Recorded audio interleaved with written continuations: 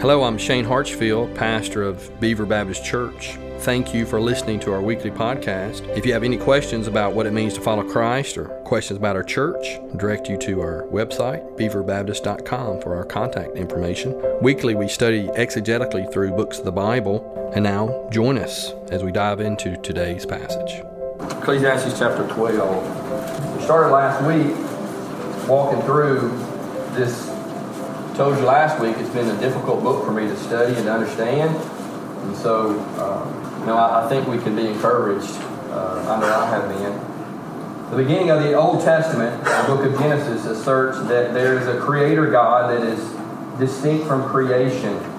We are His created beings who He loves dearly. The goal of our lives is to live in such a way that honors and glorifies Him. The Bible continues to teach that life isn't just some series of random events, but that God is sovereignly ruling over everything that happens. And all that happens, all of life's happenings are used to help us depend on the Lord to such a degree that relying on Him is actually used by Him to make us more like Himself. This process of sanctification actually gives our Creator glory. And that's our goal, right? Is to give Him glory and honor. But some disregard these truths and they seek to live their lives looking for meaning elsewhere. That is what's happening here in the book of Ecclesiastes. And we have a qualified teacher, Solomon. Remember from last week? He's the wisest man that ever lived. And he's on a quest to answer life's toughest questions. What gives our lives meaning and purpose? And Solomon, he seems somewhat pessimistic at times as you're reading, as David was reading. I know some of you are thinking, man, what is this about? He's pessimistic, and sometimes he even seems to contradict himself. But this is wisdom literature, as I said last week. And we can't lose the forest for the trees. We should keep in mind Solomon's conclusion. Look at chapter 12, verse 13 and 14. Let's read that together. As we're reading this type of literature, we have to remember, what is the conclusion? Chapter 12, verse 13 and 14. The end of the matter is this: all has been heard. Fear God and keep His commandments, for this is the whole duty of man. For God will bring every deed into judgment with every secret thing, whether good or evil. So that is Solomon's conclusion. We should obey the Lord because judgment is coming. That is his conclusion. So as we study this, we need to keep that in mind. And the overall theme seems to be that life without God is meaningless. But what about us believers? I think even for us believers, this book teaches us, the theme of this book for believers is that life's difficult. It's frustrating. We can relate to that, can't we? If we've lived a few years, life's frustrating, even for believers. Last week we looked at chapter 1 and we saw that there is not one aspect of life that is not frustrated by futility. That's Solomon's observation. Solomon is experimenting. Everything that people look to give them meaning in life, he's going to test. Solomon is using all the wisdom God gave him, and he makes some conclusions about possessions, about wealth and riches, also about pleasure, knowledge, work. All of those things prove to be empty, vanity. And remember last week we talked about vanity. That word in this book of Ecclesiastes has a really broad meaning. It doesn't mean what we think it means in modern day use of the word vain, but it means meaningless. It means purposeless. It means emptiness. It means, at times, it even means absurd. But anytime you see the word vanity in the book of Ecclesiastes, what you can insert there is that it doesn't satisfy. So anytime you hear that word vanity, what his meaning is, it doesn't satisfy. He said in chapter 1 that the newness of things, they don't bring fulfillment. We talk about the cycles of life, right? It's so mundane. What happens? We get bored. Nothing's new. We get something new. What happens? After a while, we get tired of it, right? We talk about new songs. You love, this is your favorite song. In 2 months, you'll probably hate that song, right? And you'll have another new song that you love. Newness wears out. Things that are new, they don't satisfy us. And the second point from last week is that what about if we have a lot of wisdom and a lot of intellect? Does that change the monotony of life? And what does Solomon answer? He answered a resounding no. Because he's the wisest man who ever lived, right? And he says, having intellect doesn't change things. This monotony of life, it just bores us. It's vanity. It's all chasing after the wind. Well, some Christians, we're criticized sometimes. Criticized by the world, by the media. And some of you have experienced this. Sometimes you get blasted because you give up temporal pleasures and you spend a lot of time at church. People say, man, you're giving up a lot of time. You're giving up all these things you could be doing, all this fun. For what? And then other people say, what about all the money? Man, you're giving all this money to the church and the missions and outreach, and you're helping the poor. You could be using that money to benefit yourself. Why would you give it all away? Well, today we're going to look at life apart from God. In fact, last week, do you remember, as we studied, the name of God is not mentioned one time. In fact, today, almost the entire chapter we'll get through before we even see the word God. Life apart from God is empty. But today we're going to turn that on its head, and we're going to see that lifestyle where one seeks meaning in life, their purpose in life apart from God, it's going to be scrutinized today. Okay? So let's look at chapter 2, verse 1 through 11. Several things we can learn from this text. The first thing is that hedonism isn't the answer to life's questions. Hedonism isn't the answer to life's question. Now remember, Solomon, he's a qualified teacher. He's qualified to have these experiments to see which of these activities can satisfy us. Because why? He's a king over a nation that's at peace. Remember, his father David was a king of war. He was a warrior. Solomon is at peace. He reigned for 40 years over Israel, and the whole time there wasn't a battle. They were at peace. He also had wisdom like no other. He also had time on his hands. Well, what do kings do? They go to battle in Old Testament days. Well, if there's no battle to be fought, what do? Well, just find something else to do. He has time. But he also has wealth and money, right? To be able to spend all this money and all this wealth in seeking satisfaction in the things the world promotes. Hedonists, they're those who hold to the thought that seeking pleasure is the highest good. It's our goal in life is to seek pleasure. It's all about doing what feels good. Do what you want to do. Whatever feels good, do it. And so Solomon, he brought in the greatest comedians. Look at verse 2. He brought in the greatest comedians, didn't he? He brought in the greatest wines. He brought in wines by the barrelful.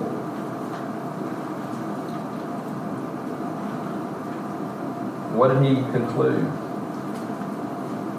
It didn't satisfy, did it? I mean, think about Robin Williams, right? He was funny. He was a funny fellow.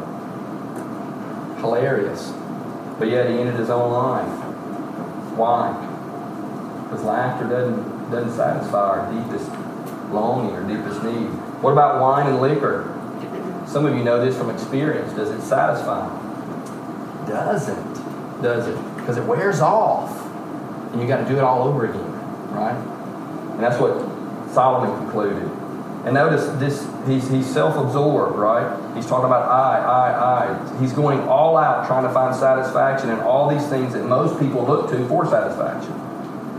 But hedonism isn't the answer. Seeking after pleasure, after pleasure, it doesn't satisfy. The second thing we learn from this text in verse 4 through 11 is that our work and our possessions don't satisfy either.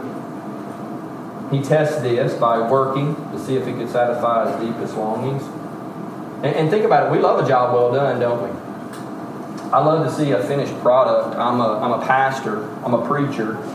Before that, I was a missionary doing the same work, just in a different context. But you don't have a lot of tangible results. You know, some of you lay asphalt. Some of you build houses, right? Some of you work on cars.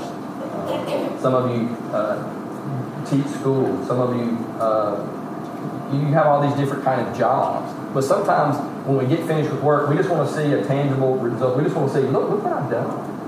And as a pastor, we don't get to see that very often. You just don't see a lot of tangible results, And so I like to spend my days, on my days off especially, doing things like building chicken coops. Mr. Elbert and Miss Judy Starnes, they gave us some chickens. And they had too many.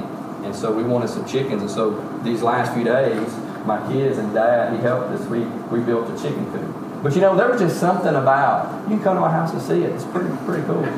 But it's something about this chicken coop. When you get finished, you step back and you say, man, we just built that thing, man. We just got it done. And look, there's a chicken coop. And the kids went out this morning. They were all excited. We got some eggs, Brother Jim. We got eggs, man. Like 4 eggs. So I wanted to tell your mom and daddy, we had 4 eggs this morning. But we want to be able to see, the finished product, right? And so that's what Solomon did. He built things. He built incredible things. He poured his energy into working and building, and he lists all these things that he's built. And then he had incredible possessions, didn't he? Look at verse 7. Slaves and cattle. In verse 8, gold and silver. He accumulated all these things around him, right? And in verse 8, it said he also had a harem, right? That would make Hugh Hefner blush. We're told elsewhere that Solomon had 700 wives.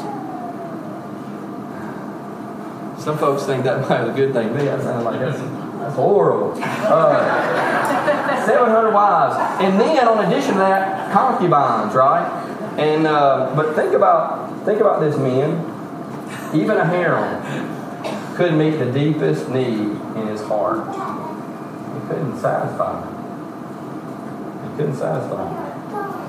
And it's funny how marketing today in our culture, advertising, that's what all these things always promise, to have your needs met.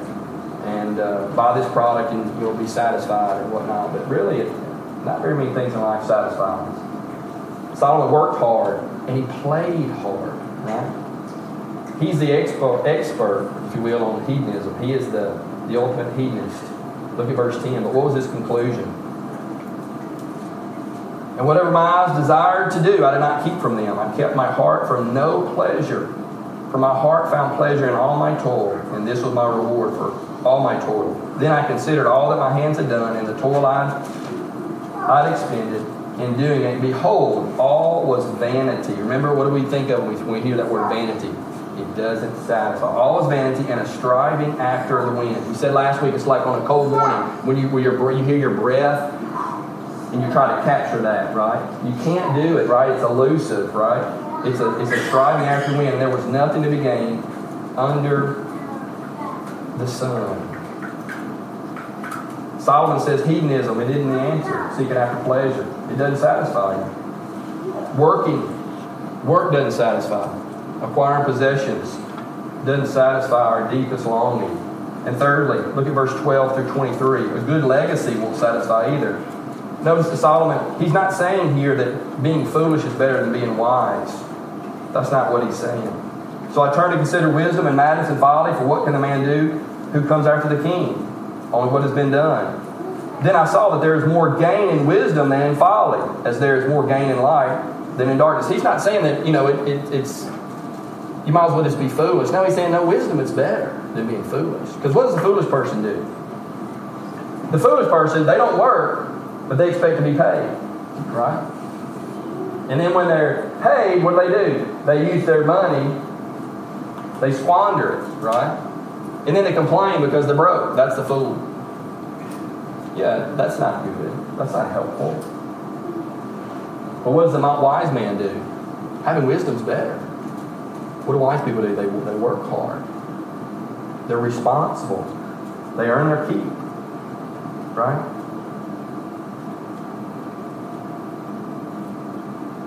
They treat people well. The fool treats people horribly.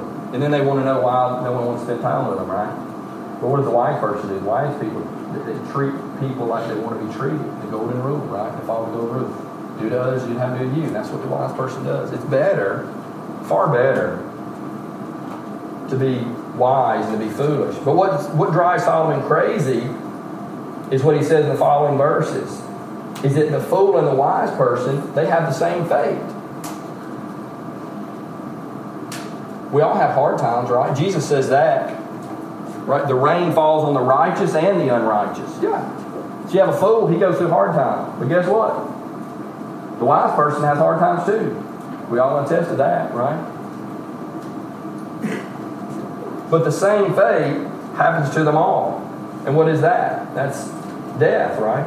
Psalm 49 verse 10. For he sees that even the wise die, the fool and the stupid all alike must perish and leave their wealth to others.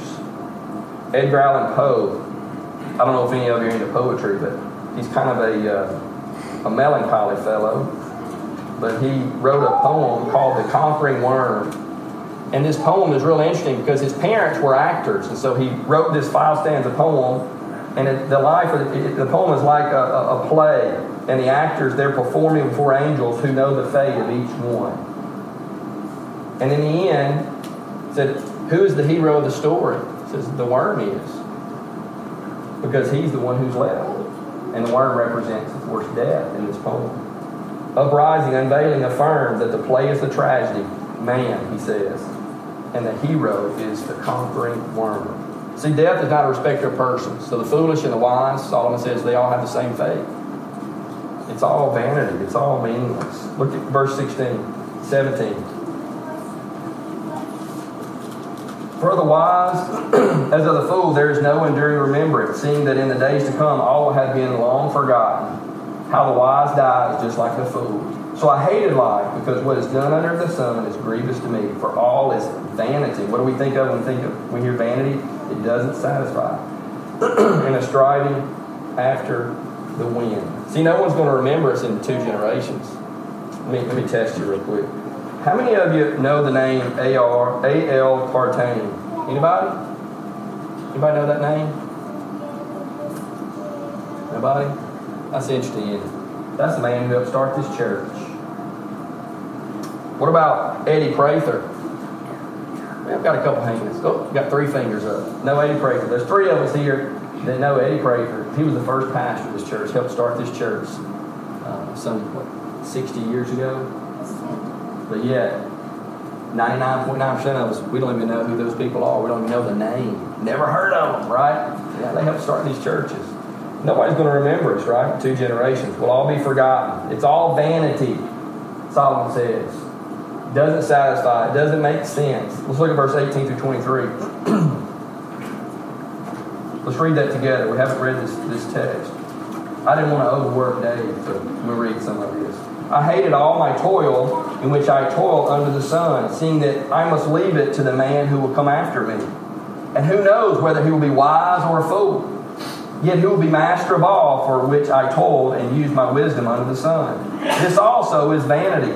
So I turned about and gave my heart up to despair over all the toil of my labors under the sun. Because sometimes a person who has toiled with wisdom and knowledge and skill must leave everything to be enjoyed by who? By someone who did not toil for it. This also is a vanity and a great evil.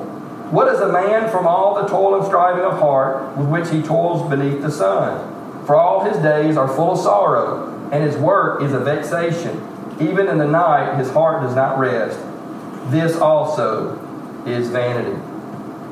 See, part of the reason that why our work and our possessions don't satisfy is because sometimes we work real hard to accumulate something, right?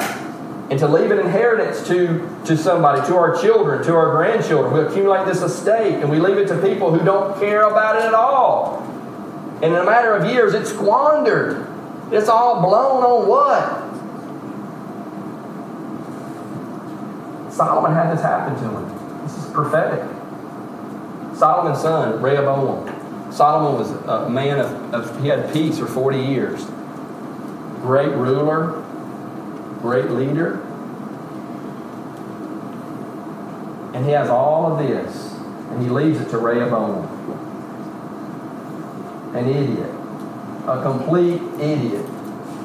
Read the story in 2 Chronicles chapter 10. Within a matter of 2 or 3 years, this kingdom that Solomon ruled was torn in half. The nation of Israel was split, the northern and southern kingdom, because of Rehoboam, his son. And so all that he had accomplished in 2 or 3 years was gone to pot. Solomon says hedonism isn't the answer. Working and acquiring possession doesn't satisfy us either. He says even a good legacy won't satisfy us because we're going to be forgotten, and all that we've accumulated, it's going to be gone like that, most likely, by our children that don't appreciate it, who aren't responsible. And we know that isn't always the case, but that was the case in Solomon. Let's look at verse 24 to 26. There is nothing better for a person than he should eat and drink and find enjoyment in his toil. This also I saw is from the hand of God, for apart from him, who can eat or who can have enjoyment? For to this one who pleases him, God has given wisdom and knowledge and joy. But to the sinner he has given the business of gathering and collecting, only to give it to one who pleases God. This also is vanity and a striving after wind. This is Solomon's conclusion. Seeking pleasure is not totally wrong. It's okay to enjoy life. But replacing God with pleasure is wrong and unfulfilling. So, last point, seek pleasure in God. See, Solomon, he's not saying to eat, drink, and be merry for tomorrow you die. No, he's not in despair totally. He's saying that we should enjoy the good thing God gives us. We aren't hedonists, right? We don't just seek pleasure. That's not our ultimate goal. But I think it's right to enjoy God's graces, the things He's given us. Enjoy our spouse, enjoy our wives and husbands and our children. We should enjoy things in life. But what Solomon's saying here is that we need to bring back God back into the equation. See, up to this point, you've seen I and me and myself. It's all about him. It's all about Solomon. He's self-absorbed. And he hasn't mentioned God. This is the first time he mentions the Lord's name. That's Solomon's point, right? Without God, our lives have no purpose. We need to realize that all good things come from the Lord, and He is providentially fulfilling His purposes. Think about your life, the things you're going through, the things that happen. You have a sovereign God who's ruling over all those things, good things and bad. We need to look outside ourselves, right? And know that this life is not just about me and you. When we're self-absorbed, seeking meaning in life from our work, from our money, from our possessions, from our estate, from our pleasures, we'll be dissatisfied. Solomon's conclusions here. Hedonism isn't the answer. Seeking pleasure. Our work and our possessions, they don't satisfy us. A good legacy doesn't either. He concludes, seek pleasure in God. So how do we apply that? What's that mean for each of us today? Well, to the unbeliever, you say, well, what do you mean by unbeliever? The person who's yet to repent and trust Christ. The person who's not following Jesus. The person whose life's goal isn't to give God glory. That's who I'm talking to first. To the unbeliever, who's been seeking meaning and purpose in life by looking to yourself, I want to encourage you. Realize God created you to have a relationship with Him. That's why you're created, to know Him and to live for Him and to give Him glory. But the Bible says that we're sinful. We've all rebelled against the Lord, and because of that, we're all separated. Our relationship, we're made for a relationship with God. That's His purpose. But because of our sin, our relationship has been broken. We don't have a relationship with God. We don't communicate with God. We don't know Him. The Bible says because of that, God must punish us. Because not only is God a loving God, He does love us, but God is also just. And He has to punish sinners. And the Bible says that He'll do that. When we all die, which we all will. We had a funeral this last week, didn't we? Sweet sister went to be with the Lord. And I always tell people at funerals, you know what? This is where we see everybody. We don't see each other much, right? You see people that you haven't seen in years, but when you see them, it's always at the funeral home. And I always tell people when I preach at funerals, you know what? We'll be back up here before too long. Maybe next week, maybe next month. But we'll be back up here, right? Death's coming. And when we die, there has to be judgment. Why? Because God is just. He has to punish sinners. And the truth of the matter is, the Bible says that we all sin and we all deserve His punishment. And when we die, we'll be separated from God for all eternity in hell, where He'll pour out His wrath upon us. And that is good and right, because we're sinful and rebellious towards Him. And that's the bad news. And for people who are separated from God, what do? They look for meaning in life in whatever. Pleasure, work, anything and everything but Him. I remember as a 17-year-old boy thinking there's got to be more life than this. Maybe some of you today, you're thinking that. Lord, there's got to be more life than what I have. And maybe you have everything going for you. I did. I wasn't going through tragedy. I was just living life as a 17-year-old boy. Got to be more life than this. There is. There's life in relation to God. So the bad news is that He must punish sinners, which we all are. But the good news is that God sent His Son Jesus. He became a man and He obeyed the law that we couldn't obey. And He took our punishment. He was punished for us. He was punished in our place, so we wouldn't have to be. And He died and He was buried. On the third day, He rose from the grave to conquer sin and death for us. And the Bible says that if we'll repent of our sins, we'll turn from our sin, and we'll trust that Jesus did die for us, and He did take our place, and He did rise on the third day from the grave. The Bible says that He'll forgive us of our sins and cleanse us from all unrighteousness. That's why we were created, to know Him. So when you say, God, be more life than this, there is. There's a life in relation to God, the creator of the universe, who loves you and wants you to know Him. Repent and enjoy the feeling of His pleasure. You know, I want to tell you something. If you've never repented, if you repent of your sin and trust Jesus, that doesn't mean that all your problems are going to go away. In fact, they're probably going to be compounded in some aspects. But you know, when you know the Lord and your relationship with Him, even the most mundane things in life, you can have pleasure in. Isn't that true, believer? Even just the mundane, routine things in life, and you can do those things and you can feel God's pleasure as you do them. Repent today and trust Jesus. I want to prepare you to do that. Tell God you're a sinner and you need Him. And you're tired of living for you. Tell Him you want Him to forgive you. And you're ready to follow Him. That's to the unbeliever. What about believer? What about for us? Well, I think we can use this text to motivate us, encourage us to resist the temptation to seek satisfaction in the things the world offers. The things that the world holds important. Believer, you've tasted, you've seen that the Lord is good. You've experienced His good pleasure. So I encourage you to resist that temptation, to find significance in life and purpose in life in anything other than Jesus. And also for the believer, encourage you to enjoy the graces God gives us. It's good to enjoy those things. We should. You know, that's the thing. Apart from the Lord, if we leave the Lord out of our lives, we don't have His perspective. Man, it's just chasing after the wind, man. We're just doing life. It's like, man, there's no purpose in it.